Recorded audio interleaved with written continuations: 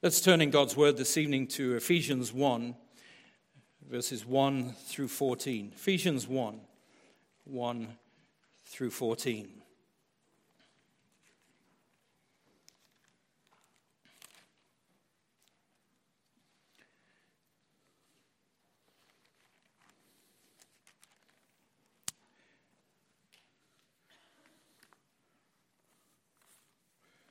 Let us hear God's word.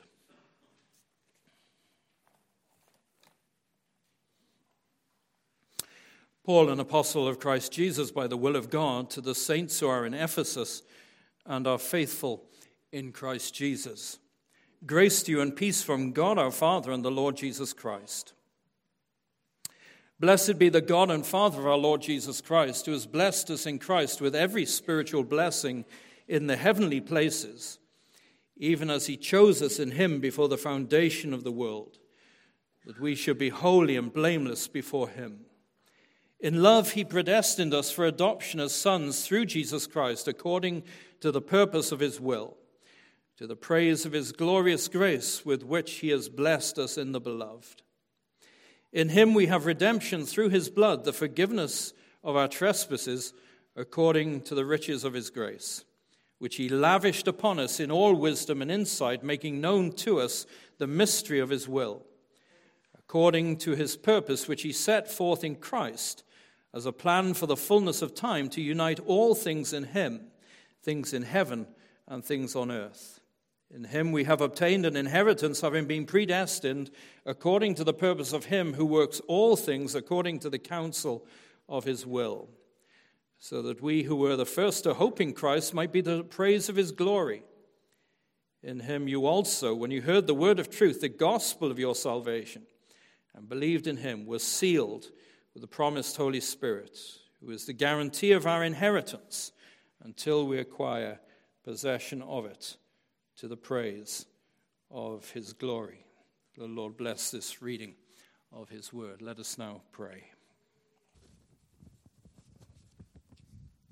Our Father in heaven, thank you for this Lord's Day to gather in your house for worship.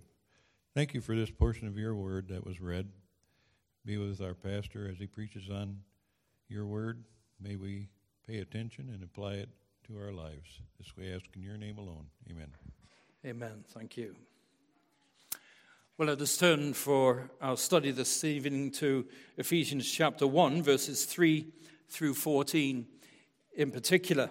And you'll notice the reference to adoption there in verse 5, but it's set within the entire context of this beautiful portion of God's word. As Pastor Bob has been going through this series, and he's come to the section of the Westminster Confession that has to do with the doctrine of salvation, one of the things that has been coming out, and it ought always to come out, is that our salvation originates with the grace of God, and it culminates in the glory of God. And we have seen that of late with regard to the doctrine of justification, which is found in chapter 11 of the Westminster Confession. And just to summarize the teaching of the Westminster Confession as a summary of biblical teaching, let me just quote from chapter 11, paragraph 3, brief sentence. Not for anything in us, our justification is only of free grace, that both the exact justice and rich grace of God might be glorified in the justification of sinners. So then, when we move on to this historically seminal chapter 12 of the Westminster Confession, as you'll see in the handout, the first confession of faith that we know of to have included a chapter on the doctrine of adoption, we are then moving from what we might call a legal picture of the gospel to one that is more familial, to do with the family of God. There are legal elements in adoption, but the overall thrust and feel of this doctrine is that of family. John Calvin, who taught that justification is the main hinge upon which salvation turns, also, when he came to die, said these words, that he had no other defense or refuge for salvation than God's gratuitous adoption, on which alone my salvation depends. He was not pitting justification on the one hand against adoption on the other, but he is saying this marvelous truth that Martin Luther had brought back into vogue in the first generation of the Reformation, namely, we are justified in the sight of God by the grace that is free to us but cost the Lord Jesus his life, is also found in this doctrine of adoption, that adoption is by divine grace and not human merit. And adoption is as much by divine grace rather than human merit as is justification. Now, it's important to say at the outset that neither Paul nor Calvin, who on this subject is, to my mind, the best interpreter of the Apostle Paul, neither of them were theorizing. It's possible for us to come to these doctrinal studies and to think of these things as all a theory. But if John Calvin's quotation from the end of his days teaches us nothing else, it is that when he came to face death himself, he said, "What is my refuge? What is my defense as I go out to meet the living God? It is that I have this adoption as the Son of God, a Son of God, which was free to me, but cost the Lord Jesus his life."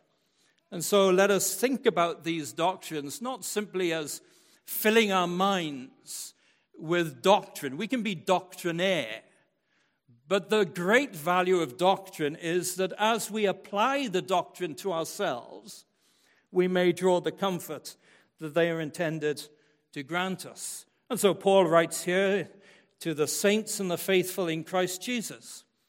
And he is confirming to those who are already Christian, from the Gentile world predominantly, that their salvation relies upon the grace of God. And so he opens up this letter with a sixfold depiction of what the Westminster Confession of Faith, chapter 12, calls the grace of adoption, or what the Westminster Larger Catechism, question and answer 74, calls an act of God's free grace.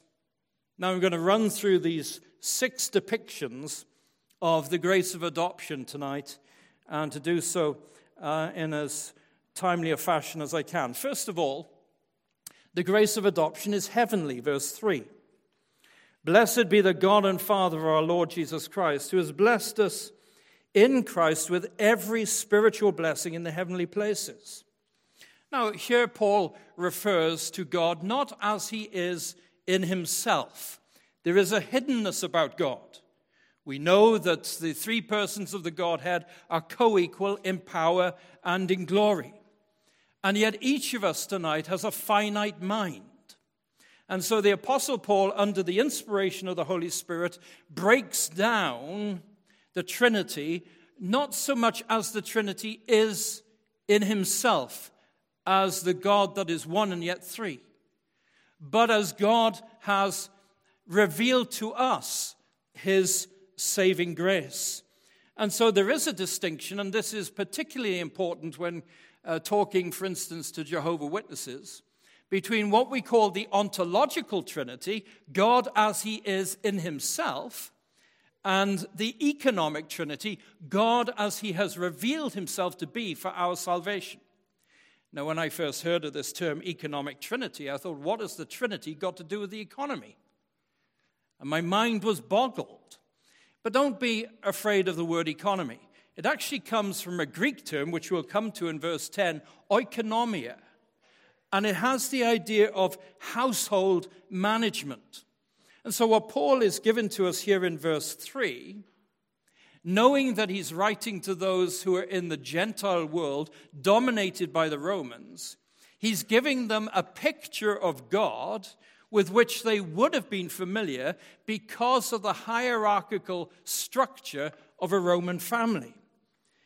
And amid the management of God's family, he tells us of adoption, first, that it is from the Father. Although eternally the Father of the Son was enjoying perfect love and satisfaction within the Godhead, the Father was minded from all eternity to enlarge his family innumerably. He did so not as in Roman adoption to guarantee the lineage of the family, for you recall that the father never dies. And neither did he need to adopt us because he needs an heir who's going to extend the family line. Because, of course, he is the Father of the Lord Jesus Christ, the only begotten Son of God. Rather, adoption is all of grace. Thus, this grace of adoption, which comes from the Father, is not limited to males. In Roman adoption, if you want to extend the family line and you don't have an heir, well, then you adopt a male, not as a young baby, but as we'll see, as one come of age. And so there are no legal limitations. And so I want to say to the sisters in Christ tonight that although the language that comes with adoption is that of sonship, it is very much inclusive of female believers. And then the second thing we notice about the managing of the family is that adoption is in the Son. The Father envisioned many becoming his sons by sharing in the sonship of the Son of God. Now, of course, we do not share the divine essence of the Son. He is the only begotten Son of God, uniquely so. Nor do we share his eternal acquaintance with the Father, for he was eternally the Son. We only become sons of God at a certain point in time. But we come in the Son, meaning in union with him, to share a filial relationship to the Father. Filial meaning that belonging to a son or to a daughter. To this end, then, the Son selflessly humbles himself to become Jesus Christ, the anointed one who would save or redeem his people. There is no sense then, from eternity past, of the Son having, if I may put it this way, his nose out of joint, because he and the Father have this particular relationship, this perfect relationship, this harmonious relationship with no trouble in it, and then come along all these adopted siblings. No sense of that whatsoever. The third thing we notice about the managing of the family, adoption is of the Spirit.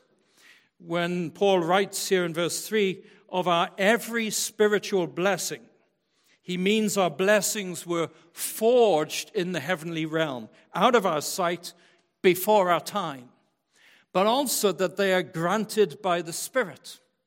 So in unity with the Father and the Son, the Spirit applies to us and confirms in us the Father's will to adopt us and the Son's work in preparation for that adoption. Now, of course, we cannot understand all this. John Calvin used to speak of the Bible as baby talk, God's endeavor to speak to us in a childlike way of things which we could not understand otherwise, so that we can have some comprehension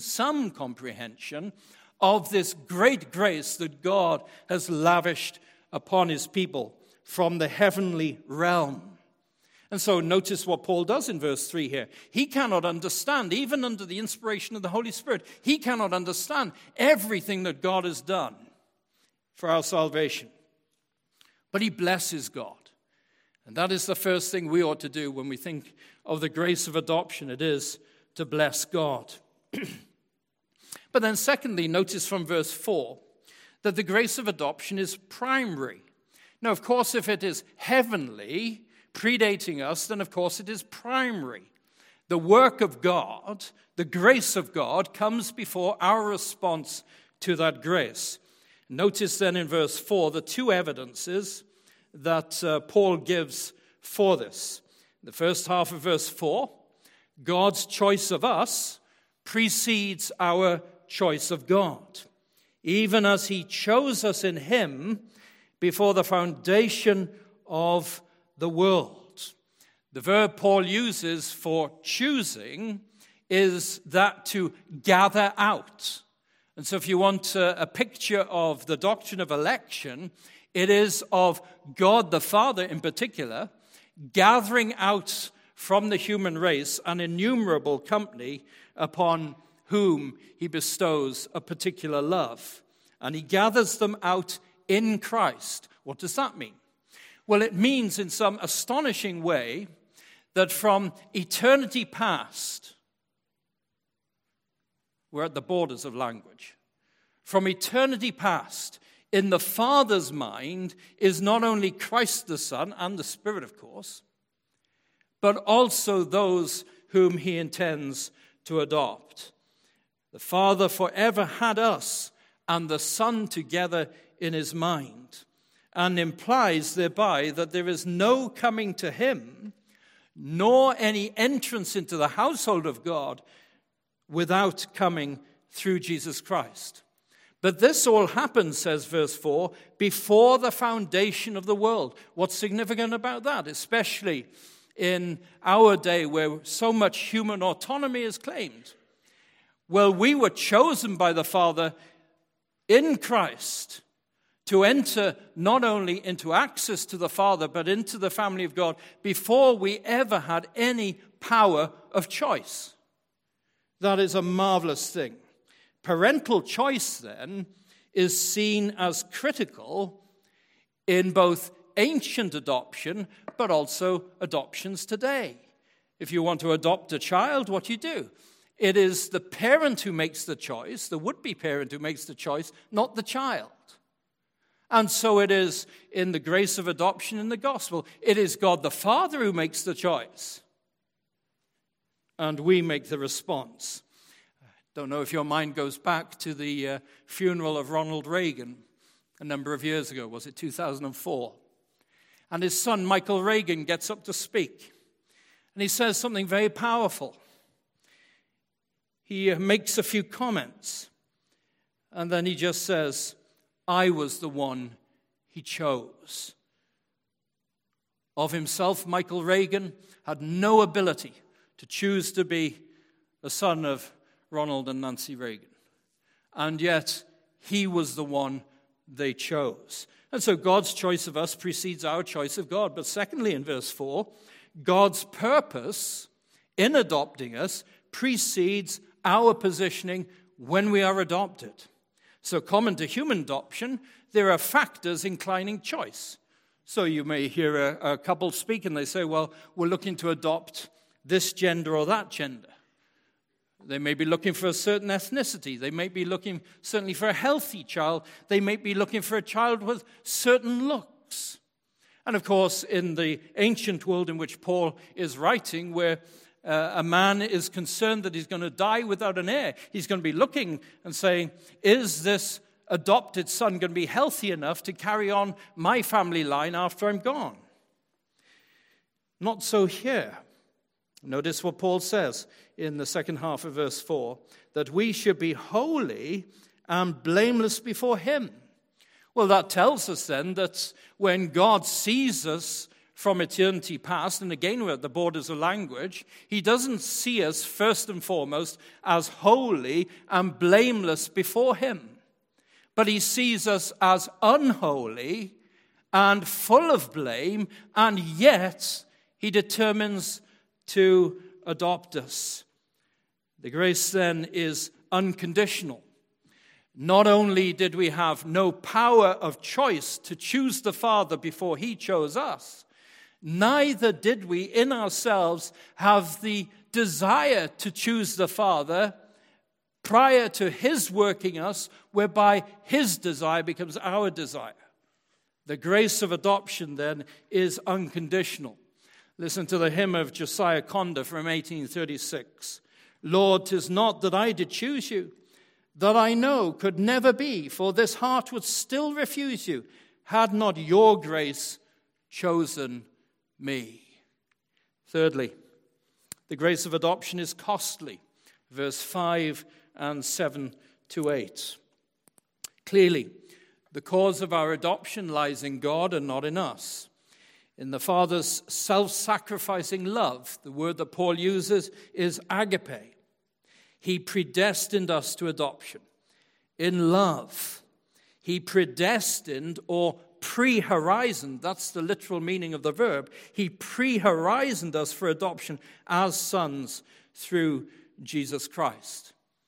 And then as we move from verse 5 and into verse 7 and 8, we find then three principles to note about this adoption. First of all, the price of adoption, verse 7. In him, in Christ, we have redemption through his blood. Well, Paul's Gentile readers knew of Roman adoption. For a son to be transferred from one legal fatherhood to another. The original father, which was called in Latin the paterfamilias, the father of the family, and it's strange to us, but this is what happened and helps to explain what Paul is saying here, sold his son into slavery. In other words, he released his son from his potestas, his authority, his power, and he put the son in slavery.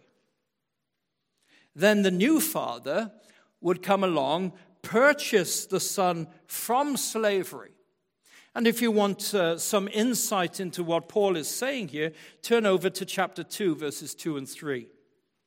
Paul depicts what these Ephesians were like before the grace of adoption, in which you once walked, following the course of this world, following the prince of the power of the air, the spirit that is now at work in the sons of disobedience, among whom we all once lived in the passions of our flesh, carrying out the desires of the body and the mind, and were by nature the children of wrath like the rest of mankind. Notice what he's saying. We were previously in another family, and of course he's speaking especially of those who are in the Gentile world who didn't have the background of God's dealings with Israel. And he says, you're in another household altogether. We might call it the household of the living dead. They were alive, just like I am, moving around. But they were dead in trespasses and sins. They didn't have a heavenly father. Their father, in inverted commas, was the prince of the power of the air. And he was dominating them. He was cajoling them. He was ensuring that they were the sons of disobedience, the children of wrath. And what happened? Well, they lived not after the will of God. They lived for the passions of the flesh. And what happened? Well, they were enslaved. They were in bondage. Until Jesus Christ came along. And he paid the price of their adoption. You know, one of the things I've learned since coming to America is that adoptions are highly expensive. Tens of thousands of dollars. And rightly do we say, if an abortion cost what an adoption cost, we'd be in a far better situation. But you know, there's no adoption so costly as our adoption. What is the price? It is the shed blood of the Lord Jesus Christ. So notice the second principle, the second half of verse 7. The purchase of adoption. Christ's shed blood obtains certain things. First of all, our cleansing. The forgivenesses of our trespasses according to the riches of his grace. But with that forgiveness then comes a liberation from the passions of the flesh, which signified our enslavement. And once then Christ has paid the purchase price by his own blood, and he has brought us out from the situation, the condition of enslavement, what happens? Well, the adoption takes place. The Greek word for adoption means the placing of a son. And so it is as if God the Father, through the shed blood of the Lord Jesus Christ, takes hold of this man or this woman who have been released from the authority of the prince of the power of the air by the power of God, mind you. And although they are found in slavery, he takes hold of this person from the household of the living dead, and he places them in the household of the living lively. Both physically alive, but spiritually alive. That's adoption. The placing from one family into another family, from under the prince of the power of the air unto the authority of our loving Heavenly Father. If you want a picture of this, I don't know how many of you have seen the 1959 film Ben-Hur. If you want a graphic illustration of what we're talking about here, you have the admiral, Quintus Arrius, and he adopts his slave, Judah Ben-Hur. And when they first meet, Judah Ben-Hur is enslaved on the galley ship. But by the time he is adopted, he is standing there in the white robe. And Quintus Arrius says, the formalities of adoption have now been completed. Young Arrius is now the legal bearer of my name and the heir to my property. This ring of my ancestors would have gone to my son who had died. So now it is yours. It's a beautiful picture of what Christ has done through redeeming us from enslavement. The third principle then, with regard to the cost of the grace of adoption, is the pleasure of adoption, verse 8. You're going to picture the man who's now out of slavery, and he's come into the new paterfamilias and his family under his potestas, his authority. And oh, the difference between the household of the living dead and the household of the living lively. Here's the prince of the power of the air. Son, you're going to be involved in the passions of the flesh, and you're going to bear the cost of all that entails. And then he comes into the household of the living lively and says, where's the prince of the power of the air? No, I have this loving heavenly Father. And he says, listen, I'm going to lavish on you the grace of God. I'm going to lavish on you the grace of God. But here's the interesting thing. The Father never spoils his sons or his daughters. Listen to what Paul writes here, which he lavished upon us in all wisdom and insight. The adoptive act is once for all, but now opens up the adoptive state of sonship, and our new paterfamilias loves us to such a degree just short of spoiling us in all wisdom and insight. What is his great aim for these adopted sons? It is, of course, that now we be holy, set apart as unto God, set apart as unto the household of the living lively, and blameless before him. It's a wonderful picture of redemption. We are to witness to the grace of God, and we are to be a tribute to him. Sonship, then, is the sphere in which our sanctification takes place. We obey our Father not because we have to, but because we get to. And therein we copy our elder brother, the Lord Jesus Christ, who has lived this life before us. Yes, he kept the law. Galatians 4, born of a woman, born under the law, that he might redeem us. And yet, he obeyed his Father in the context of love and joy and pleasure. Fourthly, then, the grace of adoption is revelatory. It reveals certain things, verses 9 through 11. In God's household, there are no dark secrets. Oh, there are things hidden from our view, but there are no dark secrets. There has never been an adopted son or daughter of God who has come into the family of God and has said, oh, if only I knew this about God before I've been adopted, I would have dragged my heels. I would have wanted to have stayed in the household of the living dead. No, when we come from one household into the other, the marvelous thing is this, that we find out that there's no disappointment in this father. There's no disappointment in this older brother. No, rather, once we become members of the household of God, not divine, not eternal, but nevertheless sharing the same filial status as the older brother, we get access into the secrets of the family. This is what Paul is saying here in verses 9 to 11. And so we have revealed to us the will of God's mind, verses 9 to 10. The Father makes known to us the mystery of his will, according to his purpose which he set forth in Christ, as a plan. Now that's the word oikonomia, as a household management for the fullness of time to unite all things in him, things in heaven and things upon earth. You see, this is why we need to be so humble, because if you are outside of the family of God tonight, there are things you cannot understand. But if we are in the family of God, the household of the living lively, then there are things that God has revealed to us. He grants us not only the status of son, but the spirit of being a son. And therefore we have some access to the mind of God, speaking through the word. And this is what God says to us. I have a grand future for you.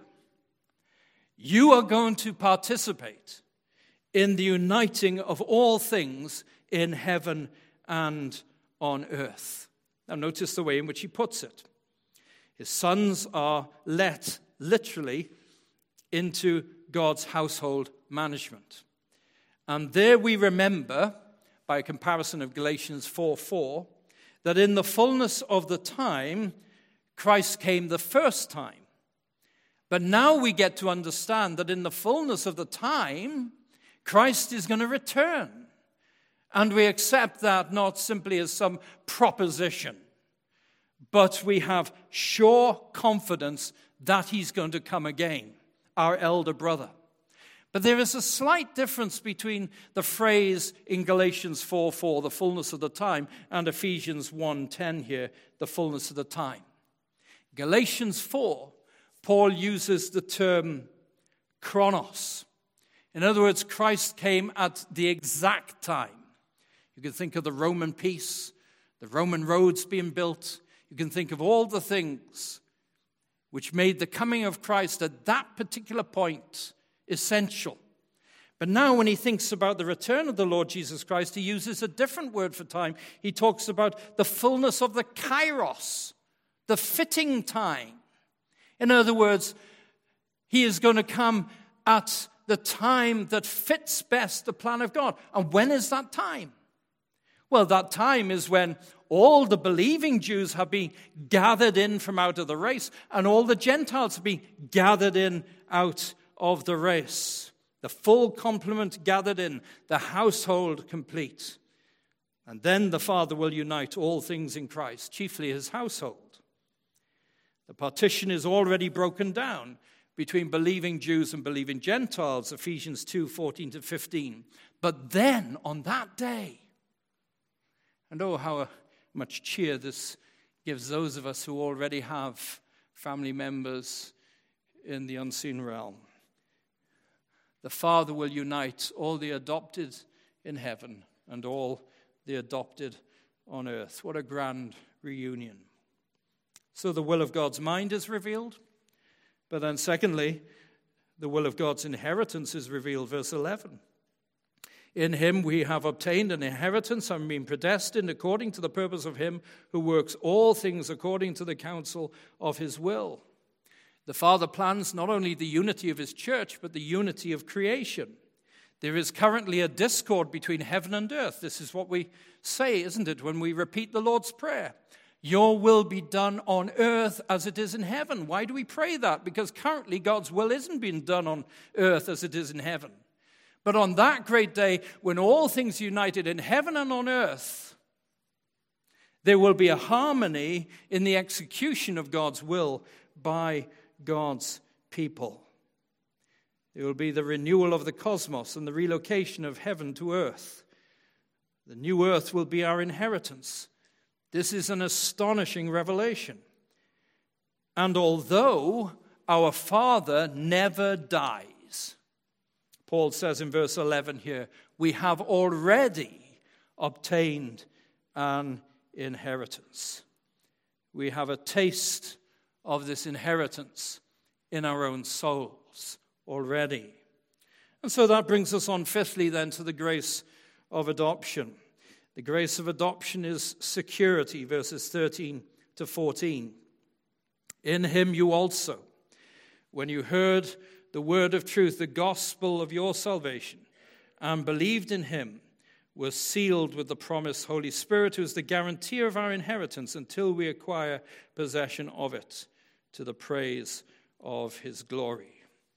We already possess the inheritance, but we are yet to see it, let alone in its fullness. So how then can we know? One, that we already possess the inheritance, and two, that we will live to see the fullness of that inheritance when Jesus Christ returns in power and glory. Well, two reasons. First of all, verse 13, the adopted have a seal.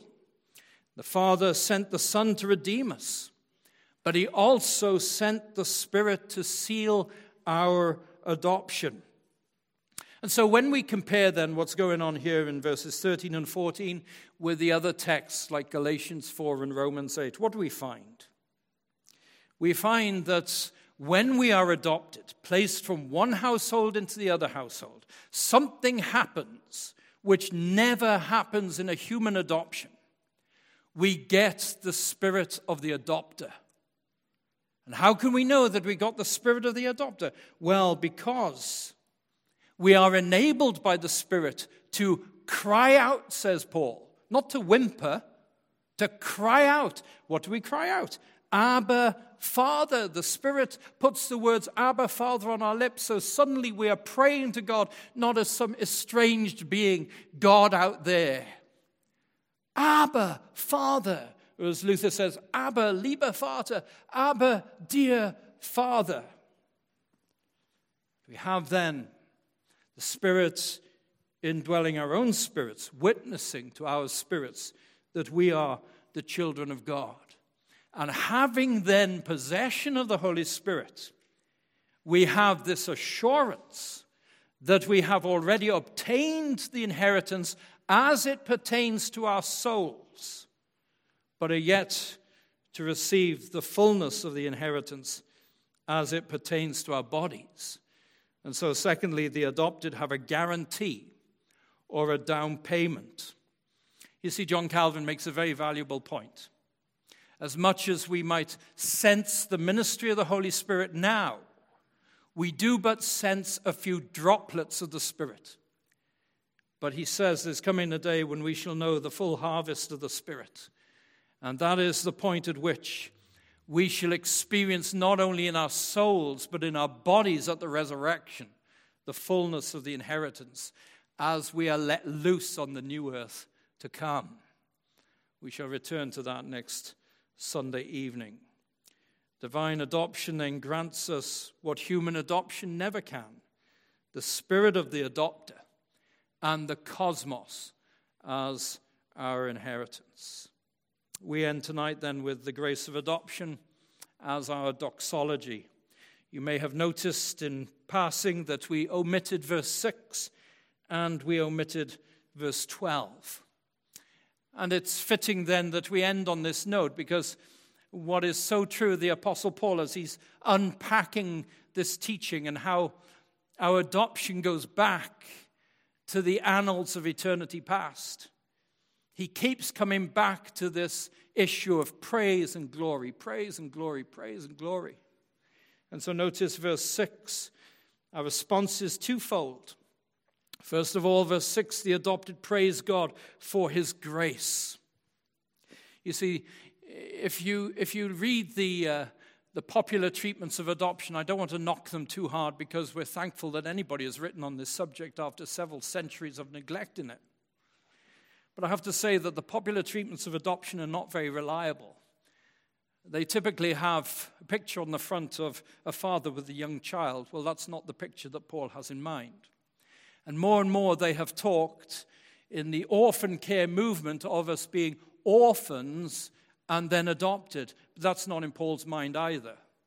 We've already explained tonight that Paul is speaking about us having been enslaved in the household of the living dead, being placed in the household of the living lively. So slavery is the backdrop of our adoption. And the reason for pointing that out is, of course, if we believe that by nature we are orphans, that we are living as if God doesn't exist in the universe, or at least that he doesn't exist as our Father, well, what is your emotional response to an orphan? Well, you have great pity towards an orphan. They can't help being an orphan. That's just the deck of cards that life has thrown at them. And so we want to adopt orphans because it's the merciful, pitiful thing to do. Now, don't misunderstand me. The Bible does talk about caring for orphans. It's part of the essence of true religion, James 1. But when we're talking about adoption, we're talking about the grace of God, which has taken hold of a culpable, responsible individual who has been in the passions of the flesh. But once we're placed in the household of the living lively, what happens? Well, we praise God for his grace. We come to God and we say, yes, it's true. No matter the fact that I was born and brought up in West Michigan in the church in West Michigan, I know in myself, by nature, I was a son of disobedience.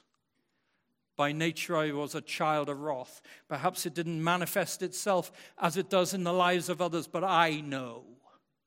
I was a son of disobedience. I was following after the prince of the power of the air.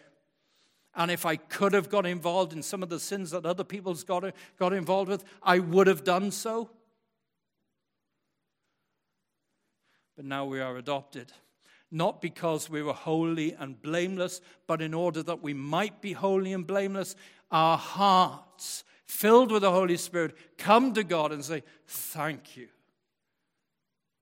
for the redemption in Christ. Thank you for my adoption. The second thing about doxology, verse 12, the adopted live then to further God's praise, so that we who were first to hope in Christ might be to the praise of his glory. We don't simply praise God. We live for God's praise. It's in knowing our identity as the sons of God and the purpose of God's will for our lives, that we be holy, that we bring our Father praise.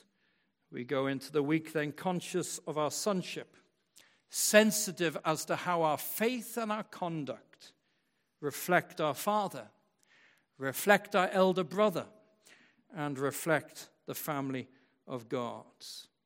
In the world of Paul's day, adoption was a treasured status. We indicate the value placed on our adoption, not simply by speaking of it, composing hymns about it, but by walking in the spirit of sonship. And what helps us to do so? Teaching ourselves that as we go into the week that is to come, I have the same status as Jesus Christ, my older brother. I have access through him to the same Father. I belong to the same household. And I am co-heirs with him of the same inheritance. Brothers and sisters, let's live as the sons of God this week. Justification then, wonderful picture. Tells us what we're saved from. Adoption, wonderful picture. Points more towards what we are saved to. And so come back next Lord's Day evening, God willing, and we'll consider more of this wonderful theme. Let us pray. Our Father in heaven, we thank you for your word. It's so impossible to do justice to it. But we thank you for the Holy Spirit who inspired the Apostle Paul to speak of our adoption. And we thank you for the ministry of the Spirit in applying it to us. We pray for any here still in the household of the living dead, that you would, by the power of your Holy Spirit, apply Christ's redemption to them this night, that they would receive it freely with empty hands. But Father, we pray for those of us who are already placed in the household of the living lively, that we would live as unto you for your glory, the glory of our elder brother, as a response to the privilege that is ours of being co-heirs with Jesus Christ and members of the household of God. Thank you then for not only saving us from our sins, but saving us to a life of sonship, first on this earth, then on the new earth to come. And we'll give you the glory unto the ages of eternity to come. In Jesus Christ we pray. Amen.